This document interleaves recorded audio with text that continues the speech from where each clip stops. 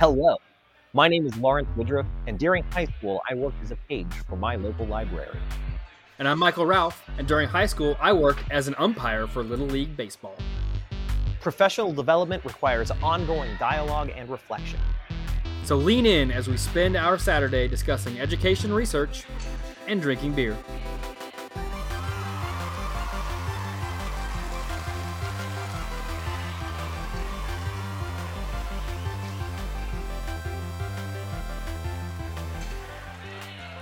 Today we are drinking Cherry Fandango, a cherry kettle sour beer from the Toppling Goliath Brewing Company. You should have seen my face when you said that this was a sour. I forgot this was a sour. You did this to us, Ralph. I know I did. Did I? I didn't. Yeah, I did. I bought this on purpose. I did this. You did this to us. I normally am the purveyor of the beer. I bring the beer to the show, but not this week. Ralph has not only selected the beer, but actually acquired it for us. I'm pouring it, and it kind of pours like a soda. Yeah, it looks like the Big Red red cream soda is what it really looks like. It's so red. I even see bubbles on the side of the glass like I would with a soda. What are we doing today, umpire? Student social, emotional, and behavior development will be a critical consideration for teachers returning to physical classrooms in the fall. We read a national study examining the various methods schools use to screen students for social, emotional, and behavioral needs. Universal screening is still rare in the US, but its impacts are considerable. Later, we discuss the emotional display rules for teachers. How are we expected to show or not show our emotions with students or colleagues? We read how the rules are not the same for everyone. Let's get started. The first article we read is called Exploring Social, Emotional, and Behavioral Screening Approaches in U.S. Public School Districts. This was written by Jennifer Deneen, Sandra Chafulias, Amy Breach, D. Betsy McCoach, Sarah Newton, and Dakota Centrone. This was published in American Educational Research Journal in 2021. So that's what it was. So I queued this because I was reading over material, right? I'm a member of AERA, which is the professional organization that publishes this journal, and so I was reading over things just because I read things sometimes. And I know that you prioritize thinking about mental health and well-being and socio-emotional outcomes in education.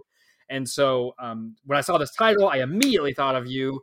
But we had other stuff already queued, and so I just had to put it several months in the future. And here we are reading it now. Well, I love it. It's super sweet, and I really enjoyed reading it. So social, emotional, behavioral stuff or general mental health stuff for students is, how are these students, how are they dealing with themselves and each other as they are developing into people? How are they doing?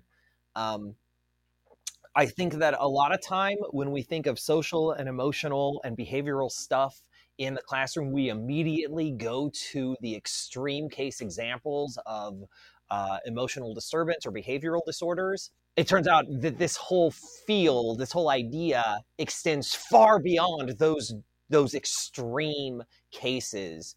And that, as humans, all of us are dealing with our own mental health and wellness. And our students are doing that too. Acknowledging social and emotional and behavioral components to education is getting more attention pretty much across the board, whether you're a teacher, an administrator, a politician, a citizen, recognizing that this topic is becoming more integrated into public education. They define social, emotional, and behavioral disorders to encompass things like attention deficit and also other things like anxiety and depression. And so it's kind of a wide umbrella of lots of things that include mental health and well-being, as well as some things that would merit enrollment in special education or the provision of an IEP or something like that. And so a piece of this was, as you said, it's getting greater attention recently, especially like in our state in Kansas. It's a focus of some of the folks who are leading education right now, but it's still not very well. I don't want to say not very well, but It's still not broadly implemented. There's still not any clarity on how we're going to approach that as school districts and as school leaders. It's also super unclear how we're going to evaluate the efficacy of some of the attempts to address social, emotional, and behavioral issues in schools. One of the statistics that jumped out in the introduction section to me that makes sense and also makes me a little bitter is the fact that there are more schools with programs addressing social, emotional, and behavioral issues than there are schools that have definitions of standards for social, emotional, and behavioral issues. So we've got programs that don't actually have standards or what I'm going to operationalize as like goals. Like we don't know why we're doing it, but we're doing things already, and we need to do better. Yeah, I think culturally we're at a place where we're kind of looking at each other and saying, should this be a priority? Yeah, this should be a priority. Yeah, I think let's agree. I think we do agree. This should be a priority. Well, then the next question is, what does making this a priority look like? And we do not have a consensus or even a direction for answering that question. If we're going to make the social, emotional, and behavioral health of our students a priority, what does that look like? Are we doing that? How do we do that? What's actually going on here? The procedure for this paper was simply to look at a bunch of databases where surveys had already been done, aggregate them into categories that they cared about, and then resort the data based on that. So this is sort of a meta. They did look at databases. That's definitely true. I want to find district administrator survey.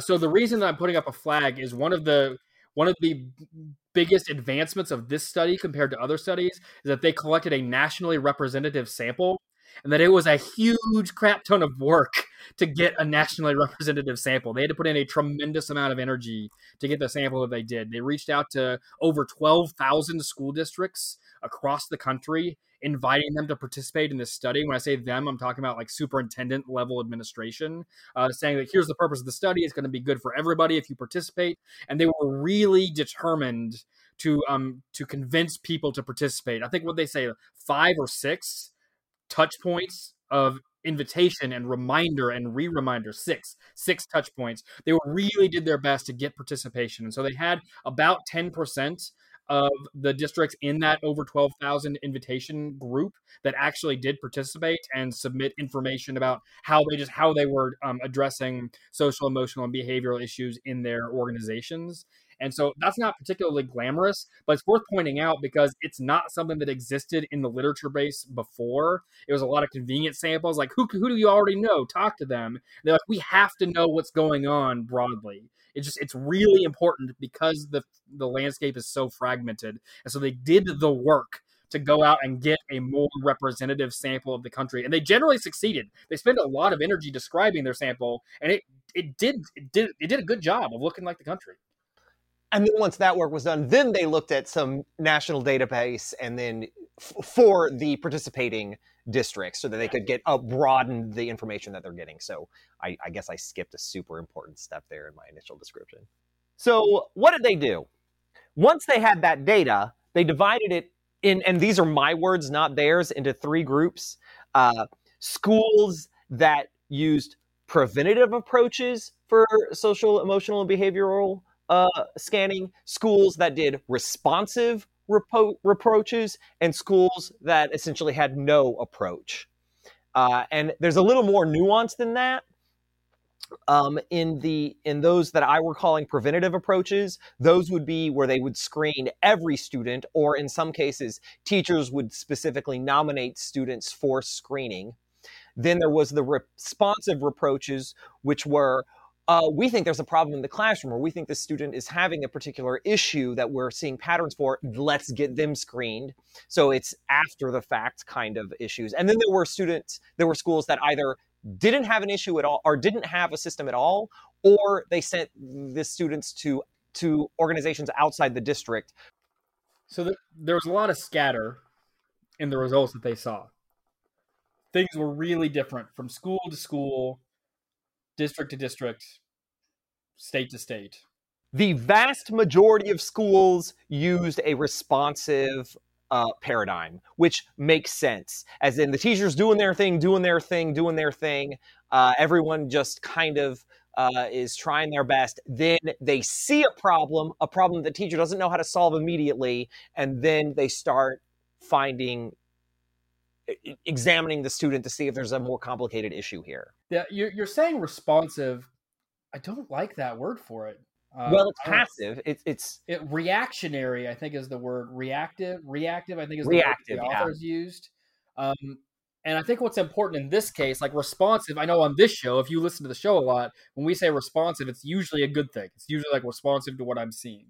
But in this scenario, I sort of think of it like we're talking about healthcare is essentially what we're talking about. And so if I don't go to the doctor until I feel sick enough that I have to go to the doctor, that's a problem in many cases. And so in this case, to take a reactive stance or posture in the district is to say how many students are dealing with some sort of issue or could benefit from support if they were proactively identified as somebody who could benefit from support before we see enough problems that is sufficiently dramatic that a teacher takes the steps necessary to refer them or whatever the other related mechanisms might be. And so that reactive is the pound of cure when what we really need to be doing is an ounce of prevention. Yeah. Okay. So we'll use reactive. I'm not married to it. Yeah, most folks are reactive rather than proactive. So one of the pieces, I'm just going to say it, the thing that jumped out at me in their data, that was like, that's interesting, and I want to know more about why that is one of like the top concerns for school districts that are stuck in reactive systems or don't have a system that I understand is concerns about like feasibility, or like we're not sure how this is going to work, where we're going to get the resources to do this, or we don't have the expertise to be doing this like in the district or whatever.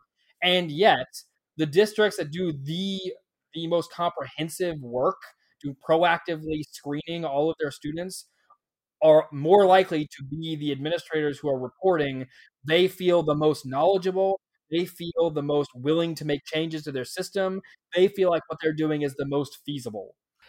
Is that right? That's not what I got. I got that those districts, yes, felt like they were the most knowledgeable. Yes, felt like they were the most willing to change, but there was no statistical difference in their regard for feasibility. Am I wrong? No, you're not. No, you're not wrong. I want to argue with you, but what you have said is defensible, is what I'm going to say. That's the best kind of argument. Yeah. The effects. Okay, I'm going to make sure that I'm reading the right one. I'm pretty sure I am. They achieved a p-value of 0.06. I understand what you're telling me. So, like, if you're working at the point, it's really suggestive, but they have a really big sample size. Yeah. So, like, it's not like it's a rounding error. Like, right. I just go for the headline, and then just operate from there.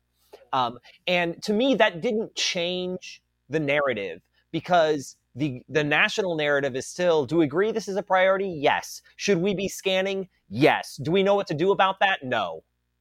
And even in the places that are further ahead in the making it a priority, they still don't really know systemically, what do we do about it? Like, we know these are the issues that our kids have. We can scan for the issues that our kids have. We're willing to do things to change this system. But what do we do? Well, and so that's the thing that I think you're right. Like, what do we do about this from a policy standpoint? Like, because this is a systems kind of a conversation. And I am persuaded we should be doing universal screening. I am persuaded about that. And so from a policy standpoint, there is a question of, like, how do we do a system of screening? Like, that it has to logistically happen. How do we do it? And so I think that piece is relevant. Like, it's not negative. It's definitively not negative. So the districts who are implementing universal screenings are not reporting it's less feasible, or that they see it to be less feasible. They may not be reporting that it may not actually be more feasible. It might not. It might not, depending on your risk tolerance there. But that is definitely the question I can hear in my ears of somebody bringing up. We say we should be doing universal screening. Like, the first question is, where are we going to get the money for that? Where are we going to find the time for that? How are we going to manage all that data? And so if it is feasible to be doing a broader universal screening approach, that would be my headline. Like, I want that to be true. This paper changed my perspective of my own district in a positive fashion. Like, I'm looking at my district in a more satisfying manner after having read this paper than I did before. It was a vast minority of districts that are participating in even attempting screen all students. Just a dismally low number. I don't know what it was. Less than 10%. Yeah, it was just a terribly low amount that are actually trying to screen all students. And my district is trying to screen all students. And I was, bitter and like throwing a fit that I was dissatisfied by their attempt. And the kids were like, is this important? And I'm like, well, it's not very effective. And like throwing a fit about all of this, like my district's attempt. But when I recognize where we are at the national narrative, that kind of makes my district pioneers just for trying. And good for them. Now that I've read this and I have a better perspective, a broader perspective with more understanding, thanks, my district, for putting that out there. In Kansas, there is sort of a, I think that at a Kansas legislator level, there are some recognitions that this is important and districts need to assess the social, emotional, and behavioral health of our students. But there's no mandates about how that should happen. So the districts are actually free to try to solve that problem themselves. And our district is currently giving students a mandated survey. All students must take this survey about, hey, how you doing, kids? And it's a self-responsive survey, right? The kids can say, I feel great. They can lie. The kids can say, I feel terrible. They can lie. Or the kids can say, this is what I'm experiencing right now in my life. And just the fact, and so it's self-responding. It's not sophisticated. What are we going to use this information for? How is it useful? And I had been going through the past couple of years being a real down about it and being very judgmental. But when I recognize we don't have a lot of sophisticated tools for this. And this is kind of a new assessment measure. And we recognize that these are important as there's been, teenage mental health crises that have been documented in the past decade. So we recognize it's important. How do we go about addressing it? We're trying. And we're trying to do it for every student. And that's, I'm just going to say, correct. And we can get better at it, but we are doing it now. So cheers. Yeah, and I think a piece of this conversation is like not forgetting the early comments in the introduction about the benefits of early identification, because I think that's relevant to this like feasibility piece. Is it's gonna be hard to talk to every student, even if it's the implementation of an early survey. I'll be the first person to tell you it's hard to make a good survey, but the benefits to being able to support students early rather than trying to solve more substantial problems as they get older is real. And I think it probably feeds back to some of that feasibility recognition of, yeah, it was hard to get the system in place, but some of the other issues that we're dealing with are maybe less common, or other students are more effectively able to support their peers, or just the benefits of more robust support early on for social, emotional, and behavioral development. And so I think that's something that we need to remember. It's not just, this is good for that student, but like, no, really, we're going to have to put in the work either now or later. Let's put it in now and get the most benefits. There was two pieces that I wonder. One of them, and I'm in Kansas, and so we're letting districts figure it out.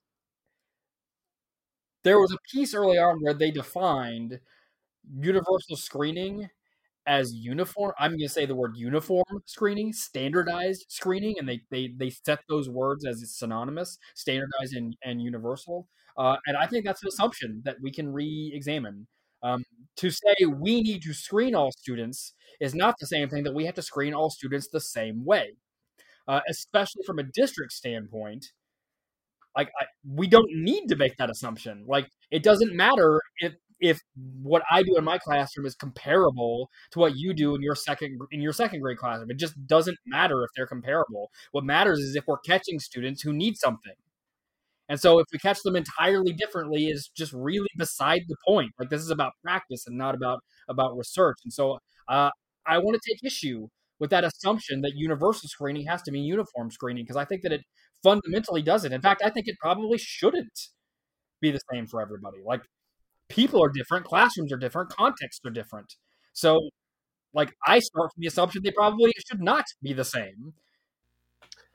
What we want is that whatever methods are being used are efficacious, that you are actually catching the issues. And though there could be some, biologically standardized issues that are statistically the same everywhere in the United States, everywhere in the world, there are also probably places where some issues are more complicated and more prevalent than others. So, spending all of your time with a fine-tooth comb to try to find something that doesn't exist in prevalence where you're at is not a good use of resources, even if it's standardized. So, like, what are the issues that are prevalent here? Let's find an effective tool for identifying them early, and then we can become more sophisticated as time goes on, as we're able to be effective with these particular endeavors. So that may be designed at a situational or place-by-place manner.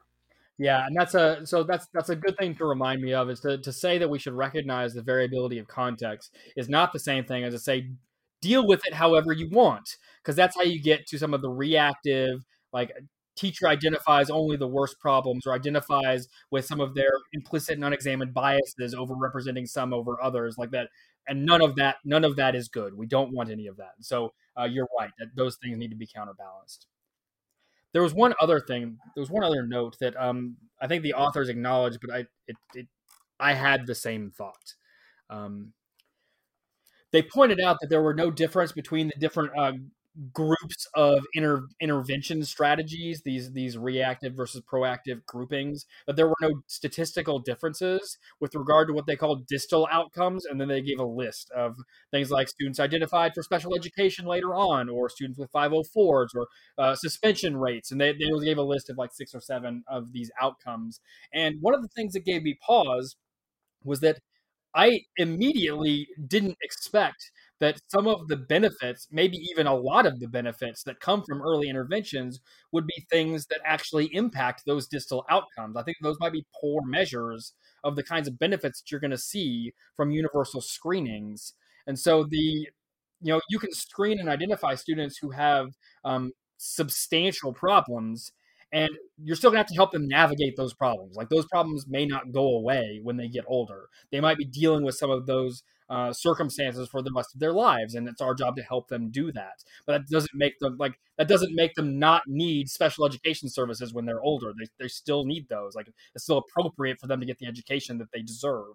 And so those numbers I wouldn't expect to change either. And the authors acknowledge it also. There might be other measures, and I think that there certainly are other measures that we should recognize that are benefits of supporting students with early anxiety symptoms, so that they can learn to manage those in their own cognitive processes and minimize the negative impacts on their behavioral patterns as they get older. And so that what they're benefiting in is academic achievement. What they're benefiting in is interpersonal relationships, and as opposed to suffering academically and being at a greater risk of dropout, and some of the other things that are just not measures that are in these things. Like, screening should not change the rate of enrollment in special education. It shouldn't change that. Right.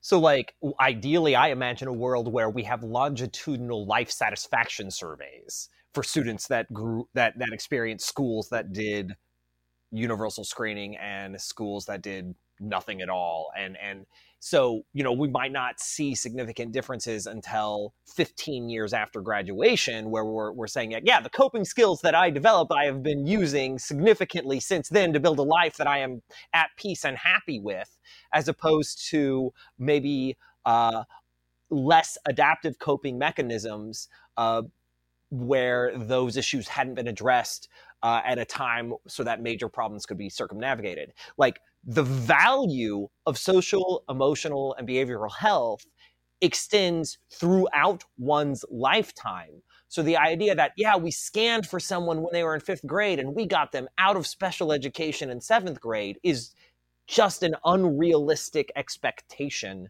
for how these systems work. Empower each other.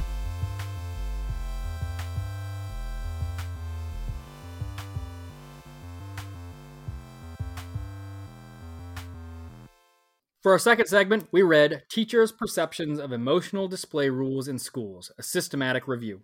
This was written by Christabel Stark and Elizabeth Bettini. This was published in Teaching and Teacher Education in 2021.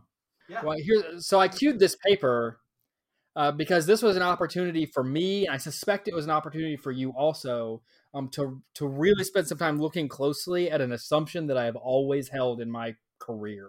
Because I definitely have, throughout my entire time teaching in either a high school or a university classroom, had some pretty clearly defined boundaries in how I was willing to engage in my own behaviors, what I was willing to show, when I was willing to show it, and under what circumstances. I definitely did some heavy modulation of my own emotive patterns. I definitely have always done that, and I can't put my finger on why. I don't know why I've always been that way. I assumed it was just a personal preference. I don't know where that came from. And so this paper was literally speaking to, why do teachers do that? And I was like, why do they do that?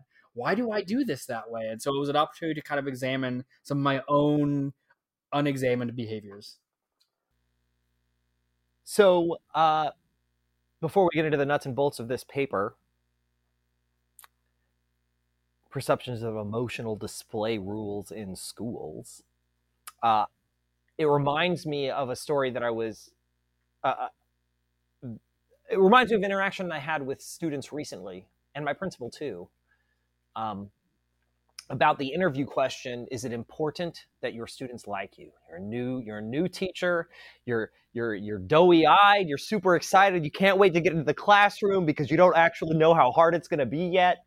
And the hiring principal asks you, is it important that students like you?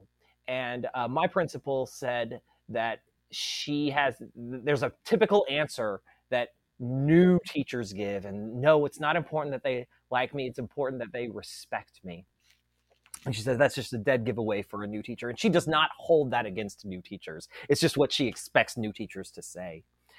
And she says experienced teachers answer it a little differently. They say, yeah, actually it is important they like me, because if they like me, they feel safe, and if they feel safe, then they can learn. And I said, that's a really important answer.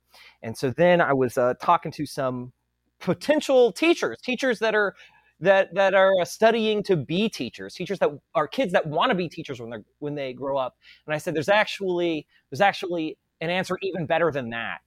And I said, it's not important that they like me, but it's important that they like my teacher persona. Because there's going to be components of me and my personality that if they knew, they would just judge me, and they would feel unsafe. They would not like it. And it would cause a sticking point that some of the students wouldn't be able to get past to actually focus on the cognitive development skills that I want them to have. So no, it's not important that they like me, but it is important that they like my teacher persona. And that is what this paper was about. Teachers' perceptions of emotional display rules in school. What are the rules for the teacher persona that you are developing with your kids? That's what this paper is about. And the big takeaway that I didn't expect when I queued this paper up, but I felt like the big takeaway was that we don't all play by the same rules. There are some generally agreed upon trends that kind of apply to everybody, but like the thresholds for those rules and how they get applied are different depending on the identities we carry. And that's not fair. And we ought to be talking about it. The general consensus, the operating stage that we're kind of all playing from, is that our emotional presentations are tools to help create a safe space in our classroom and to promote the cognitive development of our kids. They are an asset in our toolbox that should not be neglected, and they should also not be taken for granted. So, like, for example, if we're working in my classroom and we're all trying to make this experiment work, and I set something up and the apparatus fails for the third time in a row in that class, and I, in my internal heart of hearts, if my deep acting, to use a term in the paper, my deep acting is that I feel frustrated and I want to curse and I want to kick this apparatus and I want to give up or at least come back later. What I do in my classroom, what I actually do in the face of that setback or that frustration, is a tool for teaching the students in that situation how they can or should navigate a frustrating situation.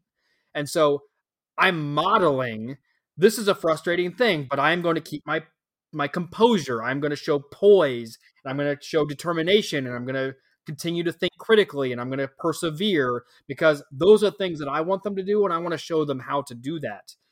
But those emotions might be false. I might actually feel very frustrated.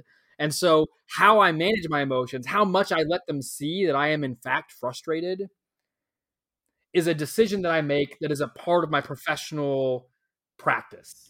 Or even further, you've done this lab with kids for 7 years and they fail it 3 times every time. You might not be frustrated at all. This may be par for the course, but you faking frustration so that you can model regulation behaviors and problem-solving behaviors is still modeling appropriate growth for these kids.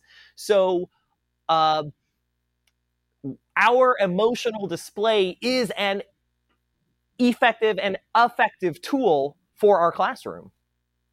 So there were 3 general common rules or common patterns that the studies that they examined sort of had across the board. They reviewed a bunch of papers and said, in these studies that looked at display rules, what kinds of things, what kinds of perceptions did teachers have about the rules they were navigating? Generally, it's good to show positive emotion. And I'm generally upregulating how much I show positive affect in my classroom. So just a general trend.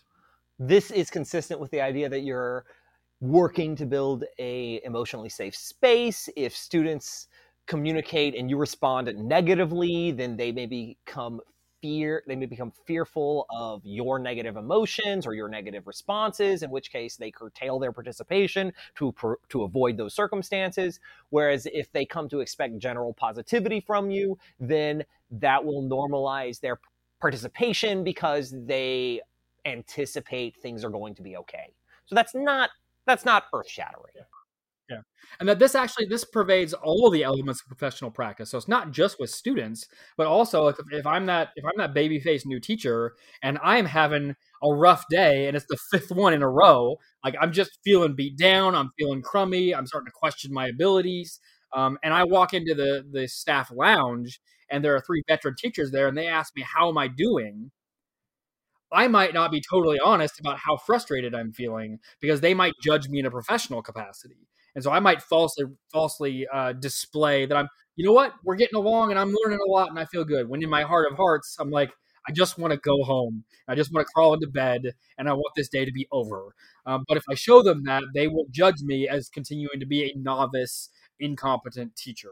And so this pervades all of the elements of the school environment. And then so the converse is true for negative affect, that generally it is perceived that teachers should be down-regulating the amount of negative affect they show in their classrooms.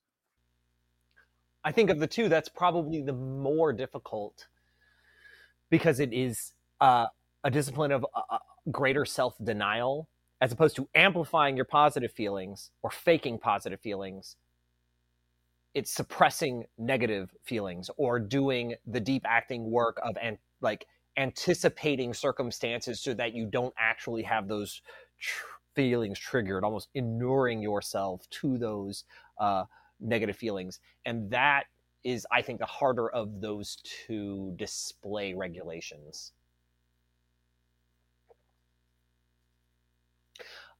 Because, we have impulses, right? If a student says something blatantly hostile or dangerous, I get angry. But if my goal is to foster a change in either cognitive behavior or social health, I'm going to be more successful with a gentle approach than a harsh or violent one. And so managing my impulses so that I can maintain a gentle approach in helping them reconsider their behavior or their behavior. Did I say behavior or behavior? I don't know what I said. But maintaining a gentle approach to help them reconsider their actions is going to have greater effect than me changing their behavior through fear. Because if I'm changing their behavior through fear, then I'm changing their behavior when they're with me. But I'm not changing their behavior when they're not with me. And so what are my goals there? Like if I want them to behave in my classroom, that's different than if I want them to, aid their maturation into healthy, successful people. Those are two different, I need to do different things for those two goals. And this is the one that I think takes us into some of the differences between the identities that we carry into our classrooms and how those display rules or the perceptions of those display rules may change. Because the rules that I experience walking into that classroom as a white, cisgendered, heterosexual male is different than what might be experienced by somebody else who does not hold those same identities or does not carry those same identities. And one of the examples was clear and powerful. And so I want to read a quote from one of the participants of one of the studies. This is specifically with regard to differences in the emotions being displayed and how they're being displayed by men and women who teach. And so this is from a female teacher, and she is speaking in her own voice, and I'm going to read it verbatim. And I quote, "I find that no matter how right I was, the student often feels hurt and angry at the correction and defends himself by attributing the situation to my feeling bitchy," end quote. And that same experience doesn't happen with a male teacher, that the student is more willing to shrug off stern or negative affect and does not attribute it to underlying essential attributes, especially not gendered ones. The example quote for that particular narrative was, "Shut up, Joe." And so if you can imagine a male teacher saying, "Shut up, Joe," versus a female teacher saying, "Shut up, Joe," if you have a different emotional response to those two situations, that's what we're talking about. Well, and this extends, again, I'm going to bring it back to the broader school ecosystem, because this is true of interpersonal interactions among colleagues as well. So if I'm in a faculty meeting and Joe is actually the old veteran, longtime teacher in the school, and they're saying something smart alecky in a faculty meeting, and I say, "Shut up, Joe," versus one of my female colleagues says, "Shut up, Joe," there's also a difference there, being perceived by the colleagues and being perceived by the administrators. And that starts to inform some of how things like the glass escalator emerge. And so the glass escalator is this phenomenon where you see male educators being promoted out of classrooms and into administrative positions much faster than female colleagues. It makes me angry. I have negative affect. It's so frustrating because I can think of specific instances when I had problems in my classroom and I solved them with something very similar to that. Like I let out a very sharp, a very strong negative expression that did quell the problem, and I had never noticed any negative consequences of those sorts of choices. And I am positive that my colleagues who are women do not have that tool in their toolbox. Right. They are not allowed to have that tool in their toolbox. I don't know. There's more in this paper, but that's the thing that makes me angry. Yeah, there was a lot of I had some emotional responses to some of the narratives in this paper as well. So I'd like to share some of those. There was a story about how our role-based identity, what we're teaching, and what our expertise is, how that can affect our display rules. And there is this stereotype that scientists and those that practice it don't display emotion. They look at things analytically, logically. And this is false. 100% false. So now there's this misconception that gets interwoven into the identity of science, and it's just not true. Scientists are personally motivated by their own curiosity. We fund science based on social needs and interests. We make personal judgments about what science should and should not be done. It's a holistically cultural endeavor that is emotionally driven at both the societal and an individual stage. Emotion plays a huge role in the conducting of science at every single stage. So the fact that there's a science teacher who is regulating their emotion and passion for science to conform with a societal misconception is just heartbreaking to me. And I will give a counterexample of this in my classroom. This next segment features a grown-up language. So if you have children, perhaps you will turn off for the next few minutes. So I was in my classroom. These are dual enrolled college students. So these are high schoolers taking college credit. So they're college students. And they asked a side question about how density and causing things to float or sink, right? Hot air balloons. How does that work? And so we just shut down the biology we were doing and we went into physics. The idea that density and having a sort of an area that is experiencing greater gravitational pull over an area of mass that has less pull, and that things don't really float. It's that other things fall faster under them, and then they get pushed upward because of that. One of the students says, "That's amazing." And I said, "Fuck yeah, it is." That's what I said. And I said that because I was so in the moment and so excited. I really wanted to put some emphasis on this idea that they were excited about how the nuances of these like molecular interactions worked. I wanted to highlight that. We've got this apocryphal story of Archimedes taking a bath and saying "Eureka" and running down the street naked because he figured out how to tell if something was made of gold or not gold. And it's just that excitement that drives science. And the fact that this teacher was hiding it because she thought that was the right way to teach science, just Not just thought, but her colleagues were pressuring her to teach that way. Crushing me.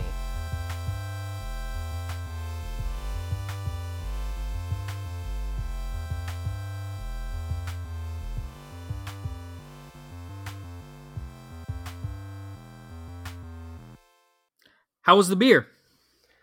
I liked it. I typically don't like sours, but I like this one, and I think that my comment about it being a soda at the beginning turned to be a little bit working in its favor for me.